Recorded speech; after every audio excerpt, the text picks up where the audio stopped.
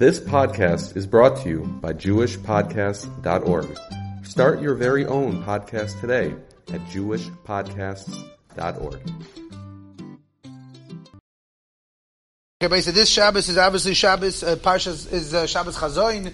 So we want to go over some of the halachos that pertain to this Shabbos, as well as some of the detailed halachos, because Erev Tisha Bav is Shabbos, and Tisha Bav begins on Motzei Shabbos. So it's interesting, if you were to look in Shulchan Aruch, open up the pages of the Shulchan Aruch, and turn to Siman Tov Kuf Nun Aleph, Sif Aleph, you'd be blown away. Because you'd see there two halachos that are not so common, and one is not practiced at all.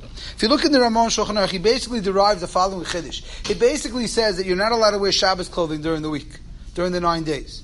You're not allowed to wear Shabbos clothing. The only person who's allowed to wear Shabbos clothing would be a bris. A Baal bris, the father, the baby, the moil, the sandik maybe, but other than that, no one else is allowed to wear Shabbos clothing during the week. Now this halacha is negeya. This halacha is still relevant, and we're supposed to keep it still, that we're not supposed to be wearing Shabbos clothing throughout the week. So let's say, for example, many of us have two sets of clothing. We have our weekday clothing and our Shabbos clothing, and when we have big events, we put on our Shabbos clothing. So during the 9 days, you're not supposed to. You're not supposed to wear your Shabbos suit during the week, or even your Shabbos hat, or even your Shabbos talis, the Paiskim write. Anything that's miyuchet for Shabbos should not be worn during the 9 days. Now, the Ramah also seems to say that even on Shabbos, you don't wear your big day Shabbos. If you open up a Shulchan Aruch, the Ramah says, you don't wear big day Shabbos on Shabbos. Now, you go to any shul in the world, and show me where they're not wearing Shabbos clothing on Shabbos. They're all wearing Shabbos clothing. But if you look in the Ramah, in the end of the 1500s, 1600s, that was the practice. The Jews were not wearing, they showed up on Shabbos in what? In their farm clothing. What did they wear? It says in Shulchan Aruch, they didn't wear Shabbos clothing. So the Mishnah Berurah quotes from the Vilna Gaon. The Vilna Gaon says, no, we don't follow this practice. We wear our Shabbos clothing on Shabbos. And so the Aruch HaShulchan says, how can you not wear your Shabbos clothing on Shabbos? If you're not going to wear your Shabbos clothing on Shabbos, it's going to be Avelos B'Farhesia. And we all know you're not allowed to show outward Avelos on Shabbos. So the question is, so the Ramah didn't know this? So the Aruch HaShulchan explains the following. He says you have to know the dress code of the late 1500s, 1600s. It was much like it is today. It wasn't like Shabbos you wore fancy clothing and during the week you wore farm clothing.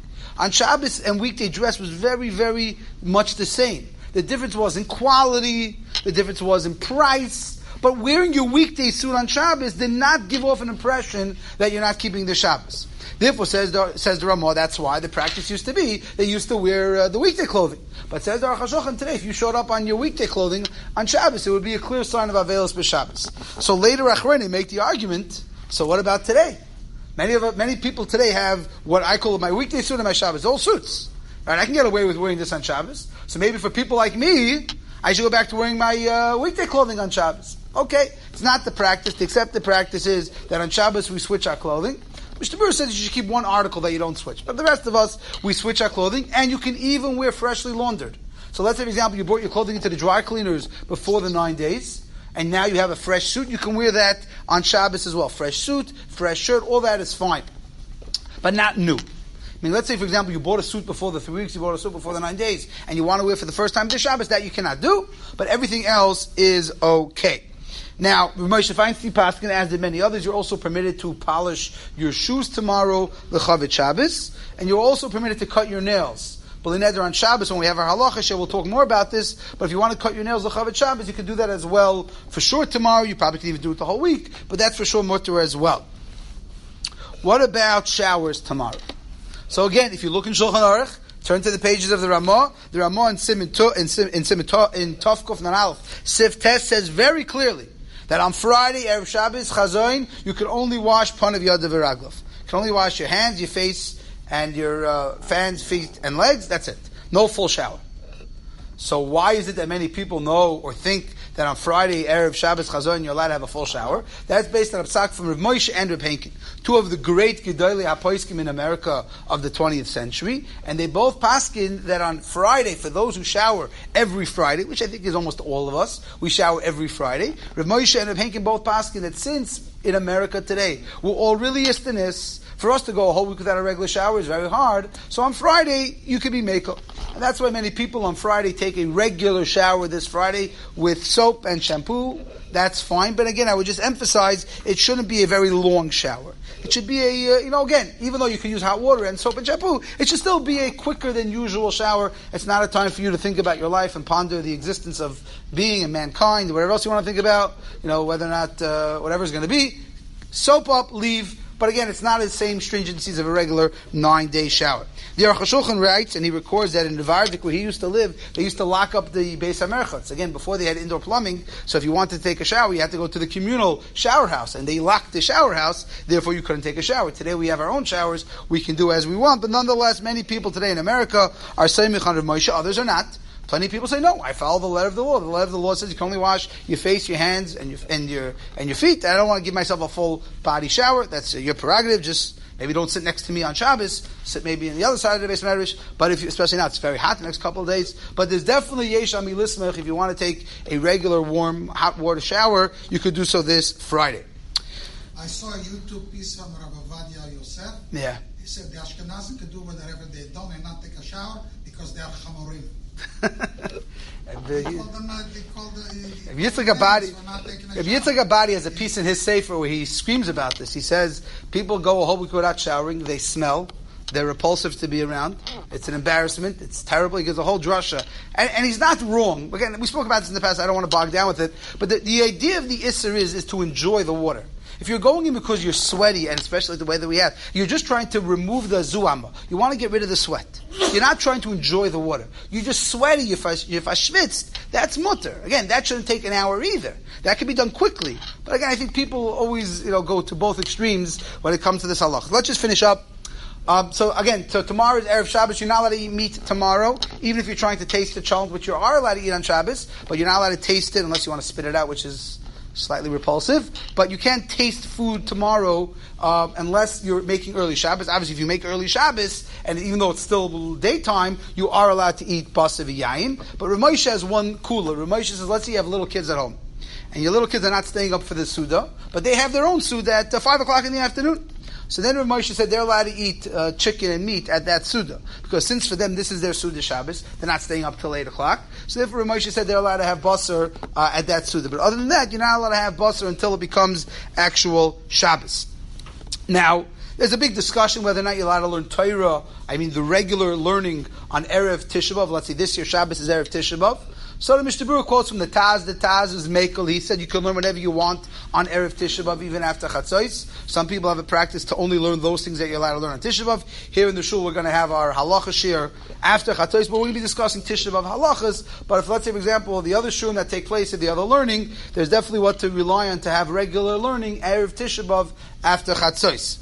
By Mincha on Shabbos, we're not going to say Tzit Kascha because it's Erev Tisha Bav by Mincha, and since Tisha Bav Ikri Moed, we're not going to say Tzit Kascha. Shal Shudas. Many people are asking about this. So this Shabbos, the schedule at least here is going to be: we're going to have a shir at 5 o'clock, then we're going to have Mincha, then everyone's going to go home for Shal Shudas, and you eat a regular Shal Shudas. There is no Sudas and Mafsekas this year.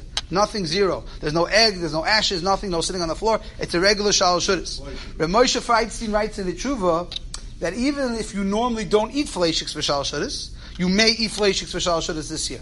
So if you want to eat fleishiks, you can. You don't have to. There is a minority opinion amongst poskim that says you bedavka have to eat basar at Shal Shudas to show everyone that it's not the Sudas and Mafsekes, but you don't have to. But you may. But it's a regular Shal Shudas. Everything is normal as usual. You sing Zmiris. If you have 3 men, you bench Bezimun. It's a regular Shal Shudas, except the fact that at Shkia you have to stop eating. The Isser Achila B'Shtia starts at Shkia. 8:24. But the other inuyim, for example, you don't switch your shoes, you don't sit on the floor until Tzeis HaKechavim.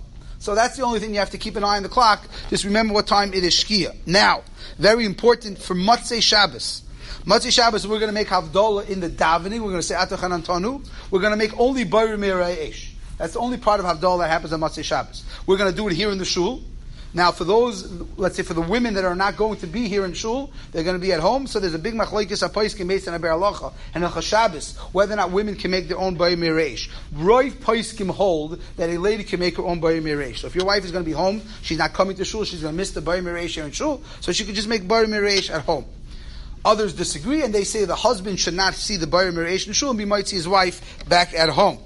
Now, it's just worth mentioning that you should not clean up from Shabbos until Sunday after Chatzos. I know for many people who like to have a clean house, it's a little frustrating, but you really shouldn't be doing any dishes, any major cleaning, unless it's going to cause, you can't leave certain things out. It's going to cause bugs, infestation, things like that. But other than that, the basic cleaning up from Shabbos should really wait until after Chatzos on Sunday afternoon.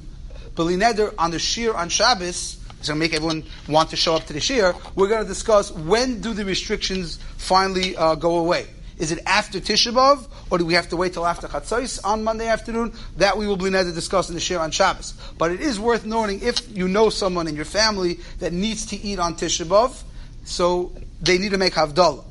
They need to make Havdalah whenever they'll eat, whether it'll be Matzah Shabbos, or it'll be Sunday morning, whether it'll be Sunday afternoon. They need to recite Havdalah. We don't paskin like the Ramban. The Ramban is brought down in the Ran Masechtas Taanis, as well in his Torah Adam. He has a big chiddush. He says that you don't have to make Havdalah when Tisha B'Av falls out on Sunday. It's widely rejected, although Reb Chaim Kanievsky, what?